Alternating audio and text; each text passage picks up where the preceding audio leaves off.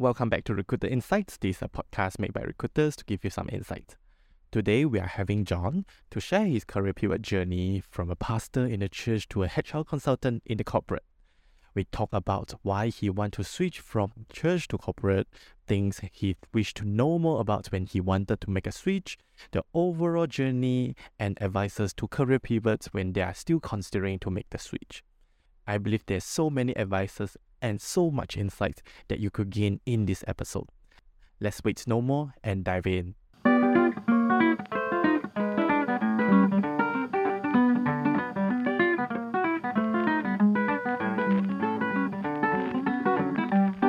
Jon, can you tell us about what's your experiences and where you are, what you're doing now? Okay, sure.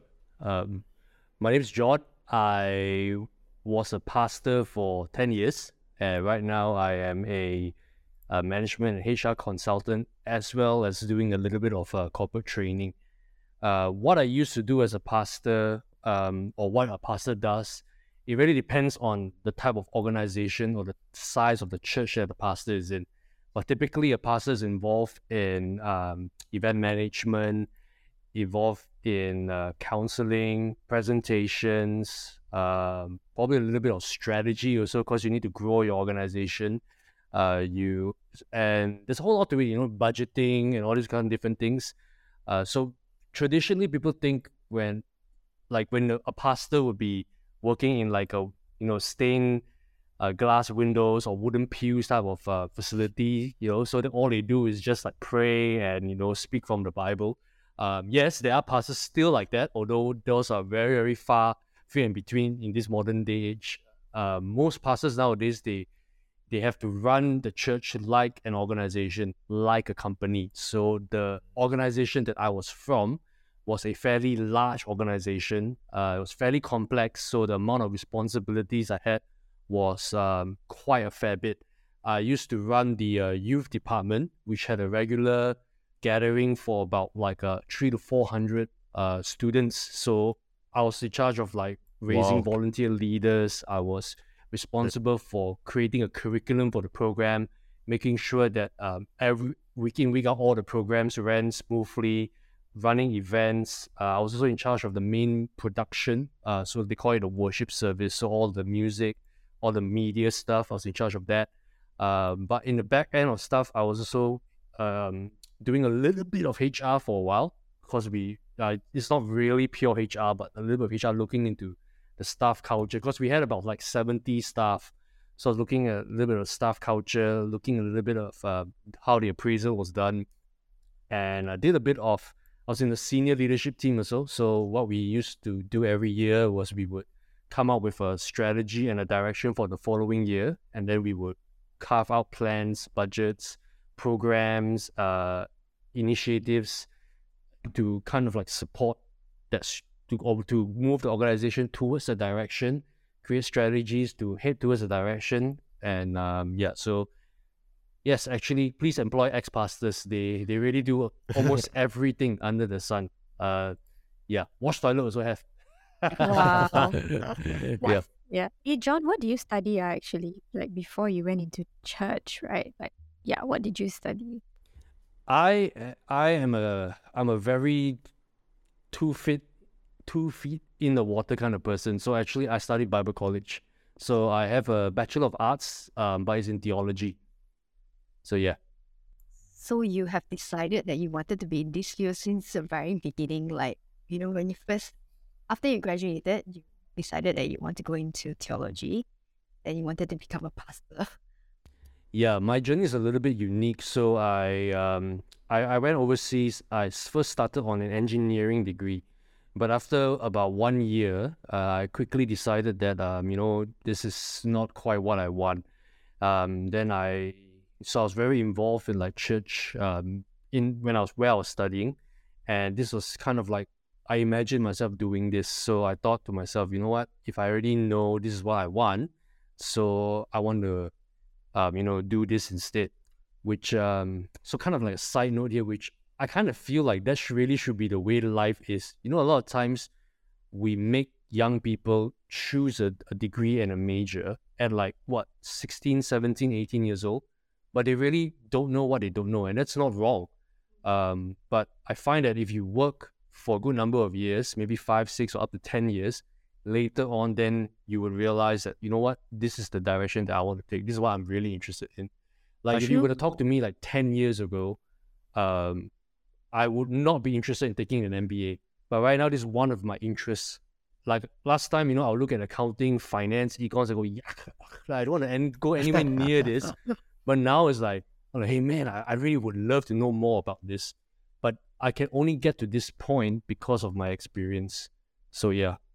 So in your theology studies, what kind of modules that combine into this degree? And like you've also said, like pastor jobs might include counseling, events management, Bible studies. Does it all include in your bachelor degree? So the interesting thing about theological degrees, right? There are various types. But you can understand it more like a social science or philosophy kind of study. So there are some institutions or organizations or schools or whatever, they offer a more academic route. So it's very academic, very heavy on studying different books of the Bible, or even concepts of like, the universe, God, different religions. So some of it is very academic. Some of it is purely practical. So they straight away prepare you. So that one is not really called a theological degree. It's more like a ministry degree or ministry school. So it's very practical. They teach you leadership, all this like very hands-on kind of stuff. More like a social work kind of degree. Yeah. So, and there's the kind of like in between where there is like the academic portion, but then there are some practical elements to it. So the school that I went to was that in between. It was both the academic side of things, but also it had some of the practical side of things. But really, I guess with like non-profit or social work or even like church work, a lot of it comes from hands-on experiences. Your degree can only take you so far unless you want to actually become like an academic, like which is a thing. You can actually go on to study theology, do a master's, do PhD, and then become like a professor in theology or professor in Bible school. So yeah. So you wanted to go the more practical route then? Yeah. I actually considered going the academic route at one point. But I was quickly discouraged because I worked in my Bible college for a while, for about a year. My supervisor had a PhD from the University of Durham. So I really looked up to him. But when he showed me his thesis, his PhD thesis, the references alone was 30 pages long. Oh my! Wow. And I looked at that and I was like, nah, sorry. Like you prefer to have the hands-on experience than academic. And another experience that kind of like shaped my decision was there was this visiting lecturer that I really looked up to. He was from the States. I studied in Australia. I did my degree in Australia. He's from the States. I was really looking forward to actually meet him and talk to him. But when he came and when I saw him in person, I was like, man, this is exactly the kind of person that I don't want to be. I don't want to be. I thought you wanted to say I wanted to be like him. No, so I realized like, no, I'm not an academic. I'm not like I don't want to sound like smart and clever and, be able to write really well, but just have very little people skills, or not very like, friendly with people, I'm not saying academics are like that, but there can be a tendency, where everything is very theoretical. So you're kind of like just sitting in your academic high tower or high horse, and you're just very removed from reality. So no, yeah, I don't think I can be academic, and honestly, actually, I really hate studying. So the fact that I want to do an MBA, it's really like something, okay, because I really hate studying. So yeah. So John, looking back, because you mentioned that you spent 10 years working in a church, in non-NGOs, I would say. Looking back at the 10 years of the time spent in that church, right, what do you think was the most fulfilling thing for you in these 10 years of your career in church? The most fulfilling thing, well, it's a bit cliche, but I think I definitely wouldn't be the person that I am today if not for my experience. So I was given a lot of opportunities to do a lot of different things, run certain type of events, be on certain type of platforms, and even face certain type of challenges.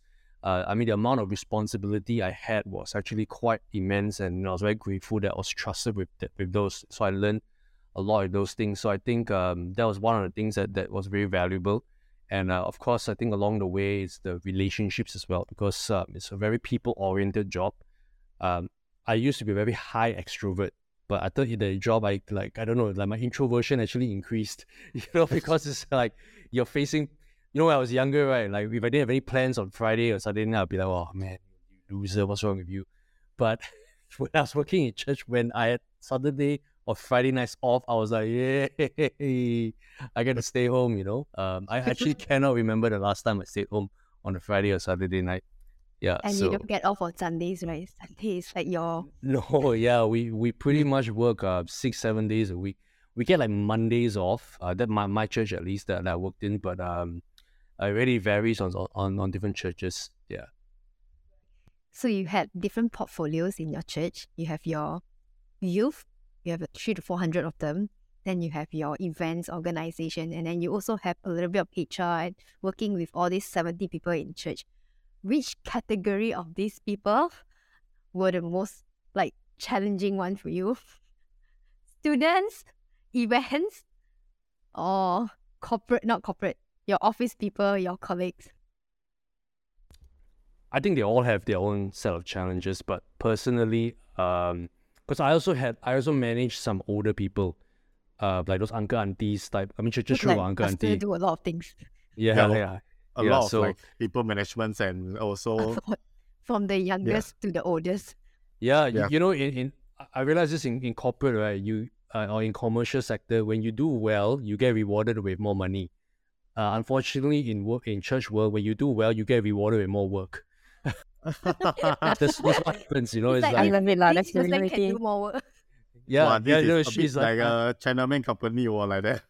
Yeah, actually, it's true. It's like a Chinaman company. It's like, hey, this guy very good. Let's give him more. Let's give him more stuff to do. But the pay, you don't see increasing when.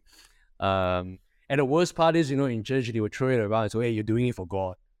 Hey, you must sacrifice. Which was talk that I was really. It's like I'm still kind of undo a little bit of that in my own psyche. But yeah, going back to your question, Wendy, they all had their own different challenges, but I think I personally found some of the older people a little bit more challenging. Because I'm admit I'm a very impatient kind of guy. So sometimes old people, they bring up the same issue over and over again. They are, beating around the bush. Just kind of like that. And you're a pastor, you can't tell the person to shut up. You just kind of take it in and go okay. You have to be the good guy. Yeah. You cannot lose your patience as pastor. Yeah. Yep. So yep. Yeah. So actually, then when was the turning point for you, or when did you realize okay, enough, I don't want to do this anymore? Yeah. It was kind of a gradual thing. Not so much. It wasn't just one day I woke up and something just snapped in me and I went, oh, you know what, I'm done. It was more of a continuous process where I was thinking through stuff. I was going through my own internal, for lack of a better word, conflict, thinking and everything like that. So I would say it actually started even before COVID, where I was really thinking about, the next, because at that point I was already 8 or 9 years, and there was already kind of a certain path set for me where you're going to end up in this role, a senior role, a key role, which is something that... Career progression within church. Yeah. I mean, it was a big organization, so, and it was going through a stage where the leadership was already getting older. So succession planning was kind of on the cards. There was a lot of talk of succession planning, but there wasn't any process to it. Kind of a lot of what companies do, talk about it, but there wasn't actual steps to it. So in some sense, I think my so-called future or path was already set. Okay, you're going to end up here or here. That's it. I could already see where I was going. But I felt... I actually, there are a lot of reasons, but I think for the sake for this podcast, I think one reason that I'll pick the most relevant reason for this podcast, and that is I just did not feel like I was growing anymore. I was tested and stretched, but not in the right ways.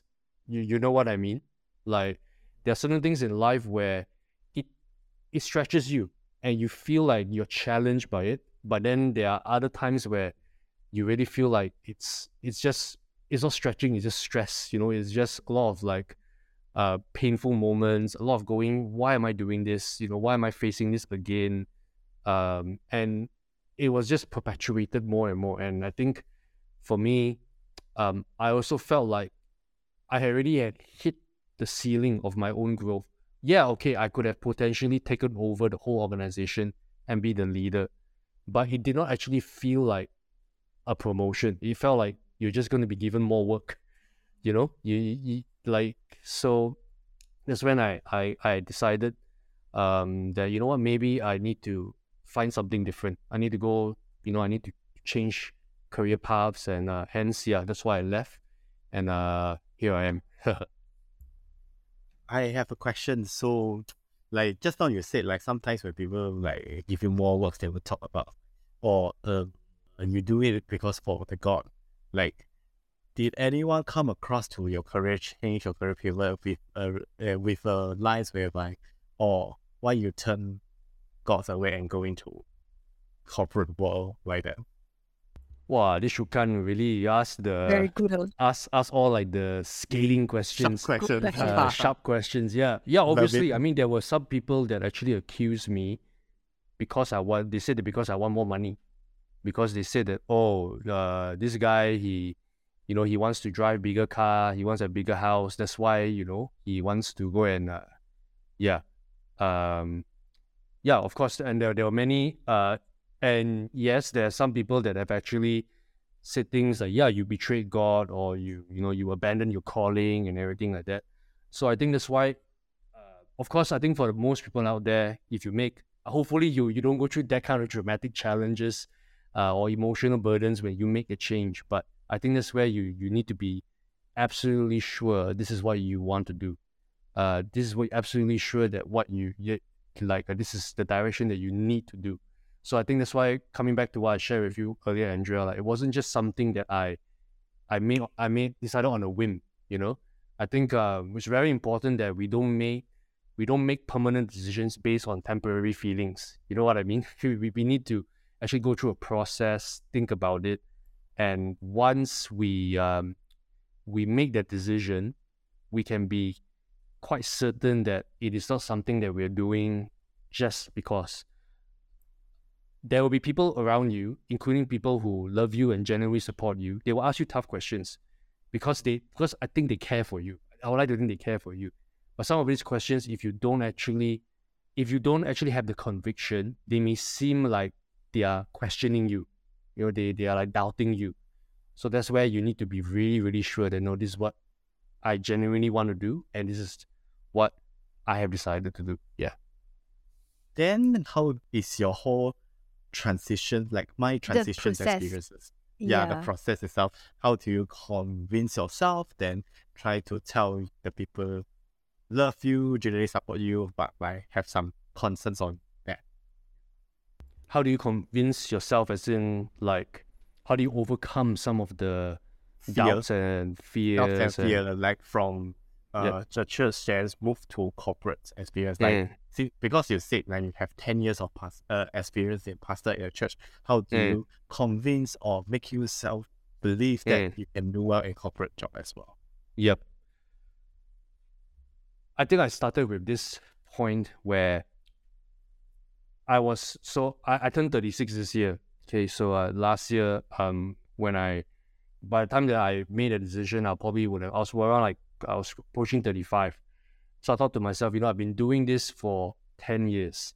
What am I going to do with the next 10, 15 years of my life? And this is my own personal philosophy. It's not for everyone, but I think at the end of the day, I rather look back and say, at least I tried, than look back and go, if only I tried, or what if I tried? I don't think I'll be able to live with those burning questions. So honestly, I mean, I'm not even a year out. I don't know what the future holds. I don't know whether I will succeed. I don't know whether I will fail. Maybe I'll reach a point where I will just have to go back to, any church and go, hey, please, hire me again. It's sorry. I cannot, nowhere else, want to take me. I might actually reach that point, but I think I would have been quite satisfied knowing that at least I gave it a go. And that's one of like the values that I hold. Don't live your life based on somebody else's convictions or based on somebody else's dreams or based on don't live your life out of fear. Don't let fear be like the motivating factor or the driving force. Live by your principles. That's why I feel your values. That's what's really important. I mean, that's what we tell companies, right? Because we are like in consulting companies and everything. We tell companies, hey, you must know your brand identity, you must know your values, you must know your mission. Similarly, we must know our own values and our own mission. What is it that we want to achieve in this life, and what is it that we believe in that will be our anchors in every stage of our lives. Yeah. Well, I really like that. At least you tried instead of if only you had tried, right? I think that's very important. So maybe John, tell us about what you do now. What did you venture into then after church? Sure. When I first started, when I first came out, I actually started working in a tech company for about 3 months. I was doing sales, and I genuinely tried to make that work. So I tried to I tried to immerse myself in it. I read like a lot of sales. I read a lot of sales books. I read I don't know whether you know this book, Chet Holmes' Ultimate Sales Machine. It's like very long time ago, opening a book, but it's apparently one of the books you must read for salespeople. So I read it and I went, okay, I know how already. I have all the theories. Yeah. And and I thought, hey, practical. Yeah, and I thought like, hey, tech, okay lah, is how every company sure want one tech one, right? No problem, right? And the company, it's my friend's company, and he was telling me he's doing well, so I thought, easy, no problem. But when I got there, I quickly found that like tech is really not my thing. Like it's very it's a totally different kettle of fish altogether. So from there, I transited to the company I'm working now, which is HR consulting. So I think I realized at the core of my being, people are still my interest. But not just people as in like, like, okay, counseling, I sayang you, that kind of thing.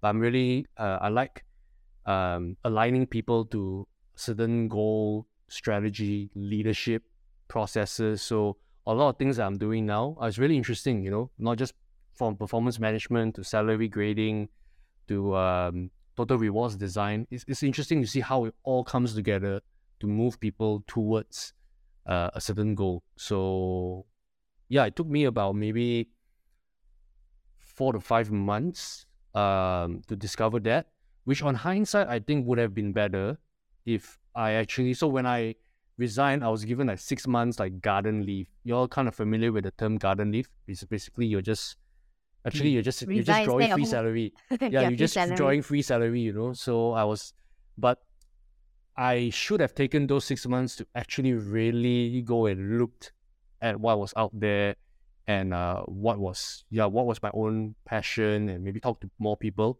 But I took it for granted that I already had my friend told me, okay, I'll hire you. So I went, okay, cool, that's it. And it sounds like such a rookie mistake, but that's what I did. I just waited. Then when I got into the company and I was immersed in it, I was like, oh shucks, actually I don't like doing this. But thank God, tried. Yeah, thankfully I managed to pivot and find something and find another opportunity. So I have a question. How did you manage to convince your current boss to hire you for this HR consulting role without prior experience? Because your first job was because you know a friend who is into the business. Yeah. I guess that's the other good thing about being a pastor and in a big church, where you know people know you. So I think my current partner / boss right now, he knows me back from the church, and we already had some like exchange and discussion before. So it was interesting because there was one day, so we were both trying to sell to this one client. I was trying to sell IT stuff to this client, but at the same time, I knew this client has some HR needs, so I told my boss, okay, hey, this guy has some HR needs, so we actually were in a car together going to sell to this one client. But on the way back, we were just talking and we were like sharing, and then suddenly we decided, both of us kind of like aligned, because he was looking for somebody to grow the business, expand, and I was looking for something different. So that's kind of like where, I don't know, the stars align, I guess. So Well, yeah. that's a perfect way to find a job. I help you with something and I tell you about my experience and you need to hire. I will be the right person. Yep, baby, yep. Seems like you started this job for about like 9 months. Is it 9 months? Right. Has it been like, how long has it been? No, I've been in this company since September only, I think. So mid-September, around that. It's, it's I about don't know, 6 months. 7 to 8 6 months maybe. Yeah. 7 to 8 months. So since you've been to this company for about 7 to 8 months, like how is it different from the experience you have now compared to the experience you have when you're in a church? Different on many levels. I think one thing, the environment, this company now that I'm in is a smallish company. There's only like 4 of us. Even though we get to meet clients and everything, but definitely it's very different from being in a big environment where there's a lot of interaction, a lot of people, not just with the staff, but with like church members as well. But I think if you talk about it from a work aspect, the biggest difference I find between non-profit and commercial sector is that in the commercial sector, there is a greater sense of urgency, or rather you need to have a greater sense of urgency. I mean, let me put it very bluntly and plainly. In the non-profit and sometimes church sectors, actually you can't get fired most of the time. Because if you're there, you're doing that job, that's it. You're doing it for a good cause, you sacrifice, blah, blah, blah, blah. So a lot of people, if they're not self-motivated, they're not driven, they would just kind of like, rest on their laurels and sit back and nothing will happen to them, in all honesty. In fact, that was the biggest struggle that I had when we were managing some of the staff. It's like some staff were clearly underperforming. But what can you do? You can't, you potong gaji, so how much can you potong? And we didn't have like a rewards policy where it goes by performance. It was just kind of like, well, you're there, right? But now when I translate it in the commercial sector, it's like, hey, if you don't sell, your company's not going to earn money. You're not going to get paid, if you don't sell, if you don't hit numbers, if you don't meet targets, why is the company hiring you? So I think that was the biggest shift. And don't get me wrong, I've always been driven. But I think the fact that you have more on the line now, that really is a game changer. Where now I'm just like, it's a different form of pressure, and one that I'm still getting used to be honest. So, yeah. When it comes to career pivot, or when people want to change their career, one of the concerns that they have is always about money, financial stability, right? Would I get a pay cut?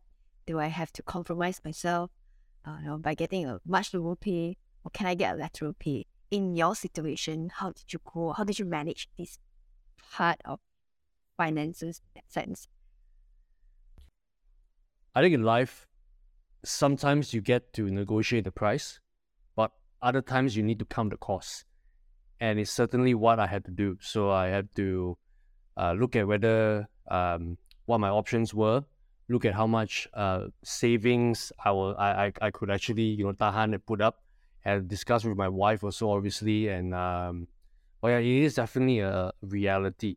And I think for me it's even more challenging because a lot of people deem my experience in church, even though no matter how I market it or how I package it, they call it, it's not relevant experience. So the type of jobs that I could get was definitely not a whole lot, I guess it then also comes back to your conviction. Do you know why you're doing this? Are you sure this is what you want to do? Then of course you need to get your family's cooperation, buy-in, right? So it's kind of like part and parcel of change management. You got to have the ABCs. You got to create awareness. First, talk to your loved ones, your family members, before you get them to buy in. Then only you can have the commitment, the ABCs, and that's what I had to do. Talk to them and get their alignment. But yeah, it is definitely a reality that you have to face. But it's again, how much do you want it? Because I know that I could have just remained comfortable, just staying where I was. But I had already reached a point where I realized that no, I just can't keep doing this. And sometimes we think of, what if I did this? But rarely do we ask, what if I did not? Because really, Like what part? that if we look at history, a lot of the people that actually did great things and amazing things, they all went out and they risked something, right? I'm a pastor, so I'll use an example from the Bible. If you want to walk on water, you first have to step out of the boat, right? You have to do something, and it is going to be risky. It is going to be unpredictable, but what lies beyond that, only time will tell, or only God knows. But I feel like sometimes you just need to have that little bit of courage to make that step, just come out of the boat. Yeah. I have a question. Have you ever had moments, since you stepped out of church, have you ever had moments where you're like, I kind of wish I was back where I was? Or like, I don't know, what do you call it, trigger points where like, so it could be two things like one, I wish I was back there, or it could also be like oh my goodness, this is too similar. Like that. Yeah, have you ever had moments like that? I had moments where I bemoaned the fact that, wow, I'm really struggling, but I never had moments where I thought I wanted to go back. Because I think I already kind of like closed the door on that this is what I want to do, and I just have to find a way to make it work for the next. I mean, I just want to, because it's only been like 10 months, right, since I came out. So I want to give it a good go for at least, 2 or 3 years, which goes back to, again, me counting the costs. I already, not that I can afford to be without a job for 2 to 3 years, but I thought to myself, okay, if I gave it, 1, 2 years, then evaluate at the end of it, see how it goes. But I want to give that, because I think when you make a change, when you do something, that's what you need to do. You need to give yourself that kind of runway, and you need to actually realize that it's compounding, because it's like everything when you want to get it started, right, in the beginning, it's very difficult. It takes a long time. But what you don't realize later on, it compounds, and then you have the momentum, and things will become a lot quicker and faster. It's like sales, like when you first start out in sales, your network is so small. So you're making cold calling, you're making cold calls, you're knocking on doors, you're doing all like the crappy things that nobody likes to do. But later on, when you build a big enough network, where you build a big account, you just upsell, cross-sell, you gain that already. And there are times where I just had to kind of like speak to myself and remind myself, hey, these are the lessons that you've learned. Goodness, these were the sermons you've like freaking preached, so like just apply your own like damn sermon. Sorry, forgive my language. But yeah, I think we just have to realize that you just need to keep going, and don't lose heart. Yeah, I like that part. Like, keep going, keep being consistent, and eventually you will see bigger things towards the end. I have another question. You remember you mentioned earlier that you get a lot of rejections. I'm pretty sure when recruiters or when people look at your CV, it's like, hey, you're a pastor. The person that I'm looking at, right, different from what what you have done, or your experience, your skills, all that.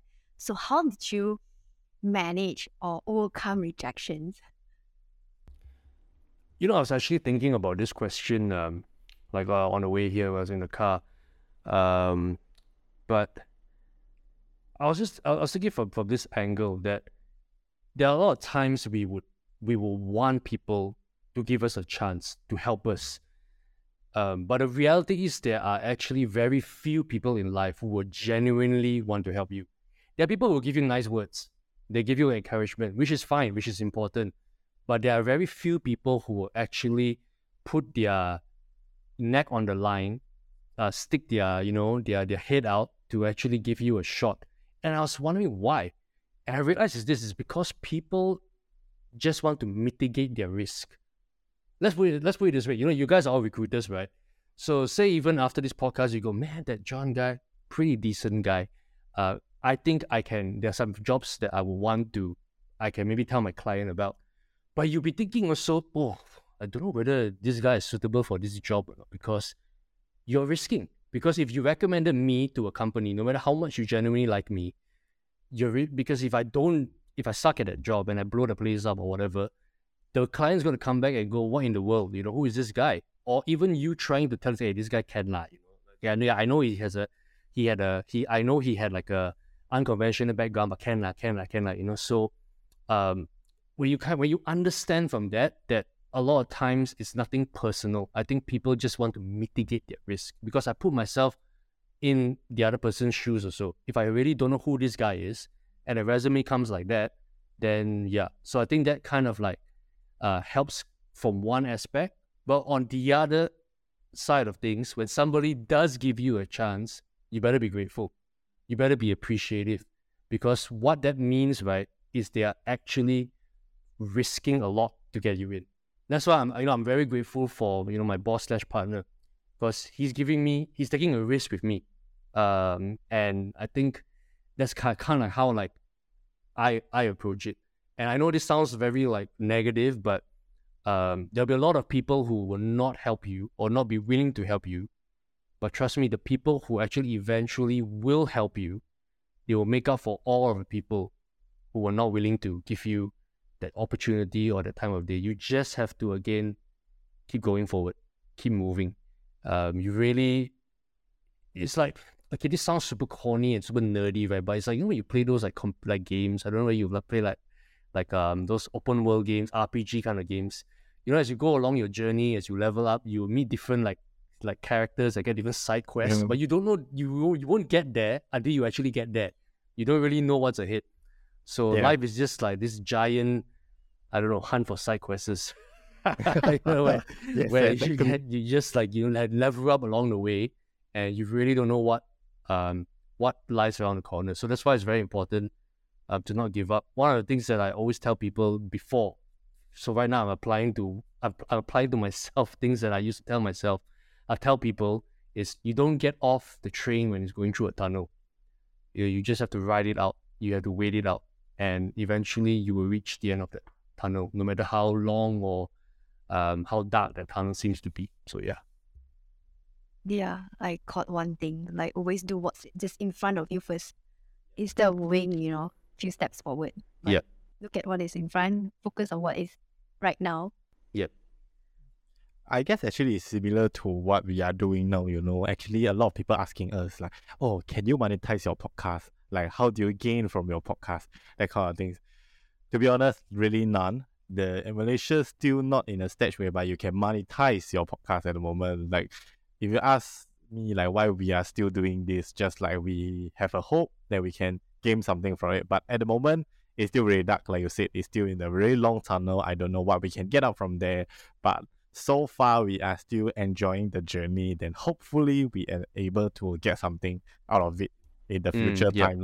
So I guess it's very similar to your whole job applying process, like job hunting process, like whereby you need to meet the person that can give you a chance to help you or to see your value inside. Then it will really wipe up all the previous shit things before. Yep. I have a question. If nobody gave you a chance, how do you go about creating that chance for yourself? I don't believe there's nobody who's willing to give you a chance. If opportunity doesn't come knocking, then just build a door. You just have to be smart about certain things also. Like, for example, in my CV, I have gotten calls. I have gone for interviews. People have been willing to see me and everything like that.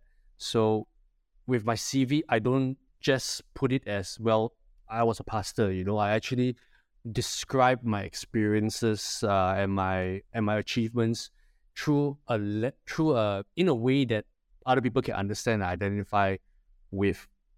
So like and I can't think of an example now at the top of my head, but I think one thing that was very helpful was I would actually bounce my resume off different people, especially if I'm applying to a company and I know a person there. I will ask my the friend or the person, hey, can you take a look at my resume? And sometimes these little things, okay, people will help because the risk to them is not very large, because they are not a recruiting manager. And I think that helps, structuring your experiences that to make it as relevant as possible to the role that you are applying for is definitely important. And yeah, keep looking for opportunities, whether it's on LinkedIn or it's online, or I don't know, maybe just go for like events. Just turn up, network with people, and definitely one of the things that you have to be on this journey is you have to be very, very humble. You have to really eat humble pie. I mean, for me, when I was at the height of my career or whatever, people will come to me, people were looking for me. But when I stepped out of that, now nobody want to pick up my call. I have to go look for people, and it's also quite, I think when you and I were talking about this, is a yuck feeling, sometimes, because when you're doing sales or so, you want to tap on your network and everything. Thank God I'm not selling insurance, because I think that would be wow, super low. Hey, that's one of the worst, don't you think? Your friend that you've not heard from for a long time say, hey, let's go yam cha. Then you go there. Then suddenly they put the insurance brochure. Then and you go, oh, you didn't, that kind of thing. There's the three things: insurance, WeChat items, and also Amway. That's what we all about. Yeah. Okay. Again, sorry to all those listening. I'm not. Please, if you're doing that, I commend you. You are doing something good. You're taking control of your destiny. That is commendable. But the point that I'm trying to get at is that you need to be humble, and you also need to have a bit of thick skin, because it's not the most confidence-inducing thing when you go asking people, hey, can you give me an opportunity? Hey, I'm looking for this chance. Can you give me a shot?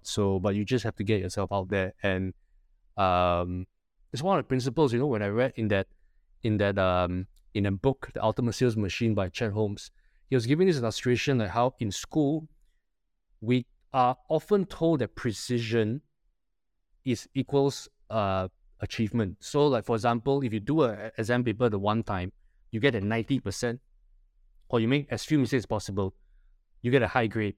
But in life, it's not like that. Because if you make 100 calls and you manage to get 5 sales, that's actually very good already. But in exam terms, it's bad. So it's kind of there's a lot of unlearning in life also, because school is great, but a lot of the things that you learn from school actually doesn't really apply in real life. So yeah. Wow. Thanks for sharing that. So now that you've been in HR consulting for the past, is it 10 months? No, 6 months. Yep. For the past 6 months.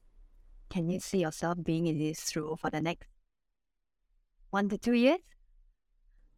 Yeah, I think I can.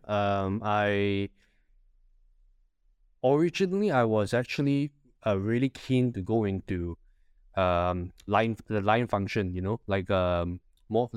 more like a HR manager or HR BP kind of thing, because I really enjoy working with people, with companies and everything like that. So I'm more of I like being in a place and then building it up, so I never really wanted to be a consultant. In fact, when I came out, the two things that I said I would not be is a consultant and a trainer. But yet, these are the two things that are paying the bills right now. And these are the two things that I'm getting more opportunity in. So, okay, I'll just go along with it. And I think I'm slowly coming around to embracing that. Okay, yeah, I'll get into it, and I'll keep at it, and I'll give it a good go. Also from a practical reason, I don't want to keep changing too much, because that would not help also if I were to try to apply. You guys are recruiters, you would know this, right? Or it would not look good also if I kept changing companies or even roles for too often. So yeah. From recruiters' point of view, they would think that this guy is not very sure what he wants. Yeah. Very jumpy, yeah. Yeah. Fat left, right. Yeah. I had a question and then it slipped my mind. So, but wait up. I think I wanted to ask, like, okay, for those people who don't actually know what a HR consultant does, you might maybe telling us about what you do as a HR consultant. Sure. Right now, the company that I'm in, the services we offer is more of the what I call the hard side of HR. So it's all like the soft skill side, all the leadership, performance, coaching, all like the having difficult conversations, all this like more soft skills training side of things. Even though I do a little bit of that, but our company's main bread and butter, main expertise is the hard side of HR. So things like performance management, salary and grading, comms and bands design, and then we even do like organizational design, organizational structure, even things that is not sexy and very boring, like employer handbook, aligning to all like the Employment Act and all these different things. So that's kind of like it's more the operational side of HR, but again, that is so important because you need the basic foundations before you want to go into the more strategic things. So like a lot of clients, they would talk like, oh, I want to develop future talent. I want succession planning. I want this, I want that. But when we go in and we look at their processes, we find, hey, you know, like salary and job grading pun tak ada. How do you know you're going to like, what person's at what grade? How are you going to move them and everything like that? So we do all of those nitty-gritty things. Yeah. All right. What is exciting, enjoyable, or I guess I wouldn't use the word fulfilling, but kind of like what do you enjoy about this job? I enjoy, I guess, helping companies strategize and maybe even solving some of their complex problems, because some of these things, it's actually quite difficult to tackle, like their salary structure or their all these different things. But once you actually implement some of these systems and they let it run for a while, and if they catch it, they will start to, you start to begin to see that, okay, retention is improving, culture is improving, and staff are actually getting, seeing what we call line of sight. They realize, okay, what I'm doing here contributes to the greater company, or they see a future in that company. I think that is kind of like the most fulfilling things. But it's a long journey, because the thing about training and all the soft side things is it's very easy. It's easier to sell, because I mean it sounds like, hey, come in, let me give you a leadership talk, 1 hour, like you can do this, that. Then they'll go, okay, sure, but when it comes to a consulting project, there's a lot of like the sales cycle and the project cycle is longer. But those clients that actually are willing to go the distance, that they eventually will see that, hey, this is good, or why didn't I do this earlier? Because HR, right, to a lot of companies is like at the back of the last thing on their mind. People see it as a cost center, right? But there's one way to see it. Yes, it is a cost center, but I mean, if you're going to look at a cost center, you're going to look at your people as liabilities all the time. And if you look at them as liabilities, you're going to treat them as such. And then you're wondering, why are people unhappy? Why are people leaving the company? So it's an investment. It's kind of like having kids. Like, what's the return on investment in having kids? Hard to say, right? You can say maybe when I'm old, they would give me money. No, when you're old, they might just put you in the old folks home. You never know, right? But you don't have kids because you want a return on your investment. You have kids because, well, you just want to invest in the next generation, right? You bring them up. And I think the same way when of course, when it comes to commercial world, the real world, we don't think of it in such fluffy terms. People still need to deliver. We still need to align people to our business goals and business strategy. But if we just have the little tweak in our mindset and perspective towards people, because a lot of companies also, they would say, okay, what's our assets, right? We got this stock options, we got this like a facility, blah, blah, blah. Hey, but your people are also your assets, because you can have all these nice things, facilities and whatever, but if you don't have people driving your organization, what's going to happen? You're not going to go anywhere also. So I think that's what's fulfilling to me, when I can convince people to even start having that approach. Don't look at your people as liabilities or cost center. Think of them as your greatest asset, and how you will nurture and grow and invest in them. Yeah. Wow. You know what I realized? you have always been interested in people. Just like right now, it's Yeah. in a different setting. First Yeah. NGO, different kind of goal. Right now, commercial, corporate, but it's still about people. Yeah, which I think that kind of made the transition easier or clearer, because I had a very, I mean, to be honest, before I actually came out of non-profit, I always thought HR, right, is just leave and salary Give only, at you know. salary. That's it. I didn't know there was like a whole world to it, you know. But only then I discovered that, okay, wow, there's a big area for this, a big industry built around this. So, yeah. I have one last questions.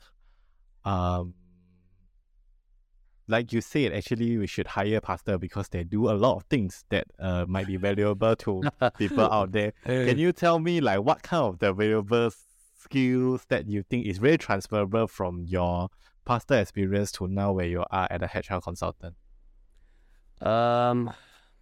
Again, okay, I say that with a lot of disclaimer, okay, because there are a lot of different type of pastors from different type of churches. So it really depends on the type of church they come from, how it's structured and everything like that. But if you talk about from a generic or general standpoint, project management, you know, there's one thing that pastors do a lot. Stakeholder management also, you know, because you have to deal with a lot of people and everything like that. Even leadership, I think a lot of pastors actually are generally quite good leaders, because if you think about it, the main workforce pastor works with are volunteers. So how do you motivate volunteers to do stuff? For employee, very simple. You do, if not you get fired or potong gaji, right? It's straightforward. But you can't tell the volunteer you're fired. Well, thanks, I can go home early now. Yeah, so I think that definitely they have some form of leadership skills. And again, a lot of pastors are very multifaceted, multi-talented. So some of them, they edit their own videos, they do their own podcasts, they do all these different things. So they have all these like hidden skills and stuff that maybe they themselves never realize that is valuable to the outside world. So yeah, they have that. So I mean, some pastors also have genuinely strong business acumen, because if you come from an organization that is not a church that is not very well funded, but they have to come up with fundraising, you know, come up with budgets on how to have, you know, Christmas events or events where people will come. Because for a church, usually you don't charge for events, you put it on for free. But guess what? Somebody has to pay for it, right? So where do they get the money from? So some of them have genuinely good business acumen. They can find ways to raise funds or generate income or revenue from a different way, you know. So like, it really depends on the individual. So if you see a pastor apply for a job, give him a shot, you know, interview him, let him, just ask him, you know, hear from his experience, and maybe he can contribute a thing or two. Yeah. You know, that reminds me of like how somebody explained the differences between working in MNC and SMEs. Your roles are different. So being a pastor is like being in a smaller setup. You are tasked to do a lot of different things instead of just one pillar. Yeah. That's right. All right. Do you all have anything else you'd like to ask before we end this? Yes, I think more like a word of encouragement or advice to those out there who are either thinking of changing a career, in the midst of changing career, or just step into this new career change. Like these three categories of people, right? What would you advise them, or what would you encourage them? I think I shared this with you before, like when we had lunch, right? But I guess the general encouragement that I would give to everybody out there thinking of a career switch or making a career switch, it centers around 3 P's. One is be personal, but don't take it personally. That's my personal motto, where in all your interactions, whether it's a face-to-face or it's a WhatsApp or it's an email, be as personal as possible. Sound interested, be invested. But if it doesn't turn out the way you expected it to, don't take it personally. I know it sounds like very tricky, because naturally, if you are invested in something, there's some kind of emotional attachment to it, and you're definitely going to feel it. Yeah, you know, you feel it, so feel it, but then shake it off and move along. Why be personal? Because I think you have to show that you're invested. I'm here at this podcast. If I came in, my body language is one kind. I didn't look like I was enthusiastic. I wasn't passionate. You wouldn't leave a good impression. So you really don't know who you're going to be in what room. So you want to be as personal as possible. And that's one thing I would say. The second thing is pace yourself. Go develop some kind of sustainable rhythm. There are times where you will have to push, like this applies to everything, like sales. Even there are times you have to push. You have to apply lots of jobs, get out there. But there are times where you just need to pause. So take a break, forget about it, go catch up with a friend, spend time with loved ones. Tell them specifically, don't ask me about my career change, or don't ask me about my job. I don't want to think about it. There are times you need to push. There are times you should just pace. Pause rather, but if you can't afford to pause, then just pace yourself. Take it, because I know we live in a real world. The world doesn't wait for us, so pace yourself. So there were times where I'll be making like 20 calls a week, but if I just feel like I'm not up to it that week, I would reduce it to maybe like 10, and just do a little bit of follow-ups. So push, pause, or pace. And the last thing comes down to persistence. It's just saying that the water does not cut through the rock by its power, but by sheer persistence. And there's just no way around it. You just have to keep going, keep pushing, keep applying, keep making the calls. One day you will hit the nail on its head. You will find your breakthrough. You will find that moment. Just don't give up. The importance of just not giving up and being persistent. So yeah, those are my 3 points and 3 encouragement. Wow, very powerful. Preaching like a pastor. That's what I did for 10 years, so. I guess that's all about it from our sides. Thank you, John, for joining us today. I think it's very inspiring from hearing from you about your career change from a pastor, and also trying to overcome all those doubts, self-doubts or doubts from others people, and joining where you are and try to see how can you fit in corporate world. And so far, I think you are happy in doing what you are at the moment. And your words of encouragement, I hope that it will really help a lot of people out there who are doubting in career change or career pivots, or their decisions they haven't made or still in their consideration as well. Hopefully, this episode will inspire those people who can take a leap and to see what's out there, because there's nothing to lose if you have a backup plan, and also you wouldn't know what will happen if you don't make the choice. I think that's what you told us in this episode as well. Thank you, John, for joining us today. Before I end the call, Recruiter Insight is available on Instagram, Spotify, and Apple Podcasts and Google Podcasts as well. We are also available on LinkedIn. Wendy and I are trying to do the 30 days LinkedIn post consistently at the moment. Hopefully by the time when we post, we finish that and you can refer to what we write and let us know how our initiatives goes. Thank you for your time today. Have a nice day. Bye-bye. Bye. See you guys. Bye. Thank you. Bye.